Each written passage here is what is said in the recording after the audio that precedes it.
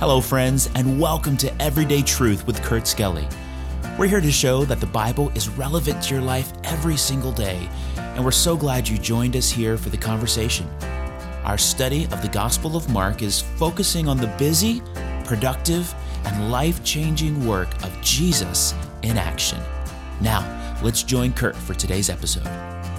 Welcome back, my friends, to a brand new episode and a brand new chapter in the Bible. We are in Mark chapter number 15 today and got 2 chapters remaining here in our study of the book of Mark. Got a really interesting postcard today from my friend Tom Thompson. I've known Tom, or I should say he's known me my whole life. We grew up in East Hartland, Connecticut.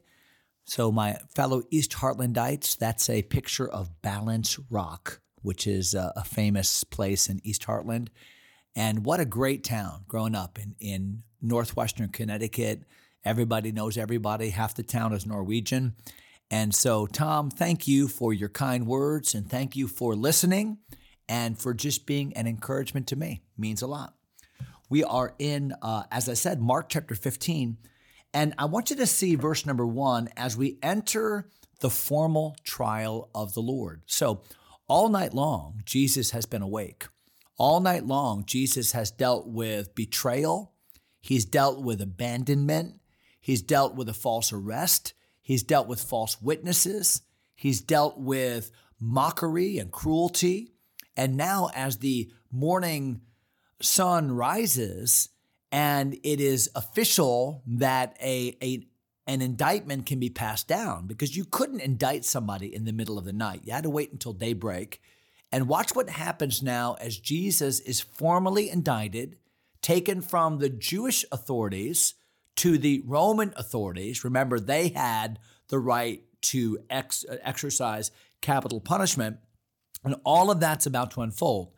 So Mark chapter 15, verse number 1, and straightway in the morning, the chief priests held a consultation with the elders and scribes and the whole council, that would be the Sanhedrin council, and bound Jesus, carried him away, and delivered him to Pilate. So who is Pilate? Well, Pontius Pilate, as you know, was the Roman governor, the Roman procurator. His palace, where he would typically stay, would be along the sea, the Caesarea. Beautiful. I've been there many times. Just an incredible spot that Herod had constructed not many years before this. But Pilate, of course, was in Jerusalem because this was the time of the feast. And this would be the time when passions would run high. It would be a time when Roman guards were working overtime because everything's kind of tense. And any unrest, especially as it deals with a messianic fervor in Judaism, is going to come to the attention of Rome, because they're just trying to keep things status quo. They don't want there to be any kind of insurrection. They don't want there to be any kind of political upheaval, because all of that would bode not well for Pilate back home. He reports back to Rome, and if things go badly here, then he could be deposed, he could be fired, or worse. So Pilate is going to take very seriously anything that the Jewish leaders are hyped up about. And what they've done now is they've taken Jesus to Pilate, and they're saying, hey, listen, we have found him guilty. This man is an imposter. He's an insurrectionist, and he needs to be dealt with. What are you going to do about him? And it really puts Pilate in a tough spot, because he doesn't have to act upon what the Jewish leaders say. He has the ultimate authority. On the other hand, he really has to play this balancing act, because I've got to keep them happy, but I've also got to retain my autonomy and authority. So what will Pilate do? Now we know, but watch how Mark describes it here in Mark chapter 15 and verse 2. And Pilate asked him, "Art thou the king of the Jews?" Now, interesting, that's what he was accused of being. That he is claiming to be, of course, in the Jewish mind, in the Jewish leaders' mind, falsely claiming to be the king of the Jews. Now, why would they say it that way? They would say it that way because they know that that's what is really going to get the attention of Pilate. Because to say king of the Jews, well, that's who Caesar is. So in a sense, what the Jewish leaders are doing is they're being very savvy because they're playing a political game, saying, see, he's an insurrectionist. He's going to try to take over government. And Pilate is very careful to ask him about that particular indictment. So he says to him in verse 2, art thou the king of the Jews? Is that what you're claiming to be? And watch Jesus answer in verse number 2. And he answering said unto him, thou sayest it. So a very similar response to what Jesus said when the high priest asked him, are you the Messiah? I am, thou sayest. So thou sayest is a way of saying, you said it. Yeah, I'm not saying it, you're saying it, and I agree. So in essence, he is agreeing, yes, I am. Now, to Pilate, that would seem insurrectionist. To the Jewish leaders, that would seem blasphemous. But the fact is, it is the truth. So Jesus, who is the truth, is speaking the truth, just nobody wants to believe him. Look at verse number 3. And the chief priests accused him of many things. So it wasn't just that they were saying he claims to be the king of the Jews, but they had a litany of accusations against Jesus.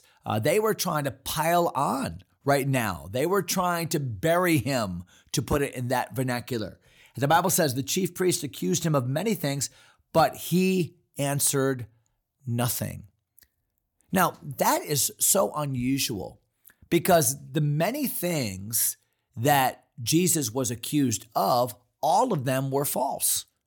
They have a litany, a list, a laundry list of things about the Lord that they're accusing him of. And of course, they're liars and they're cheaters and they're willing to violate their own conscience. They were willing to suborn false witnesses. And what would be your response? My response would be, well, I want you to know that's not true. Now, that's not true. How dare you say that about me? I can prove that I'm right there. There's something about all of us that when we're falsely accused and it's easy to demonstrate that, we're at least going to deny it. That's not true. I did not do that. And yet the Bible says that Jesus answered nothing. Wow, the toughest thing to do when falsely accused is to be silent. The toughest thing to do when being misunderstood is to be silent because our pride, our own self-value wants to justify self, doesn't it? The Bible says that when he was threatened, he answered not again. That's 1 Peter chapter number 2. Slow to speak, slow to wrath. That was Jesus. And it's one thing to preach that message. It's one thing to agree with that principle. It's quite another thing when your life is on the line, when you are being accused of capital offenses, and yet Jesus does not defend himself. Wow, what a great example of meekness. Why? Meekness is not weakness. Meekness is strength under control. Look at verse number 4. And Pilate asked him again, saying, answerest thou nothing? So he was incredulous at this. Are you really not going to say anything? Are you not going to reply to these incredibly damaging accusations that a multiplicity of people are making? And these are people that aren't just street people. These are people in high places of authority. Are you going to say nothing about this? And watch the response here in verse number 4. Answerest thou nothing? Behold, how many things they witness against thee. So the rationale that Pilate offered was, are you going to say nothing to any of this? I mean, there's a ton of information here. There are many, many accusations here. Are you not going to say anything about any one of them? And watch verse number 5. But Jesus yet, that means this, he continued his present posture, that Jesus yet answered nothing, so that Pilate marveled. And typically when you read about marvel, somebody marvels about something or is amazed about something. Usually we're amazed in life about what people do. Boy, that was an amazing dunk. That was an amazing touchdown. That was an amazing project. That was an amazing speech. That was an amazing whatever, piece of art, a musical piece. We're amazed at what people do. But is it interesting here that Pilate marvels at what Jesus does not do? He just remains silent. He answers not again.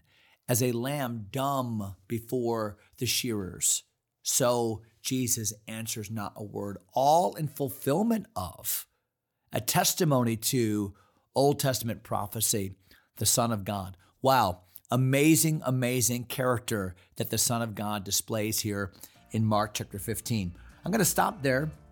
Verse number 5, we'll come back to this trial in Pilate's judgment hall next episode. So I hope you'll join us for that. Verse number 6. Until then, have a great day in the Lord. God bless you, my friends. Thanks for taking time to listen.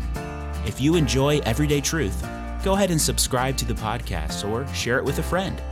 Until next time, God bless.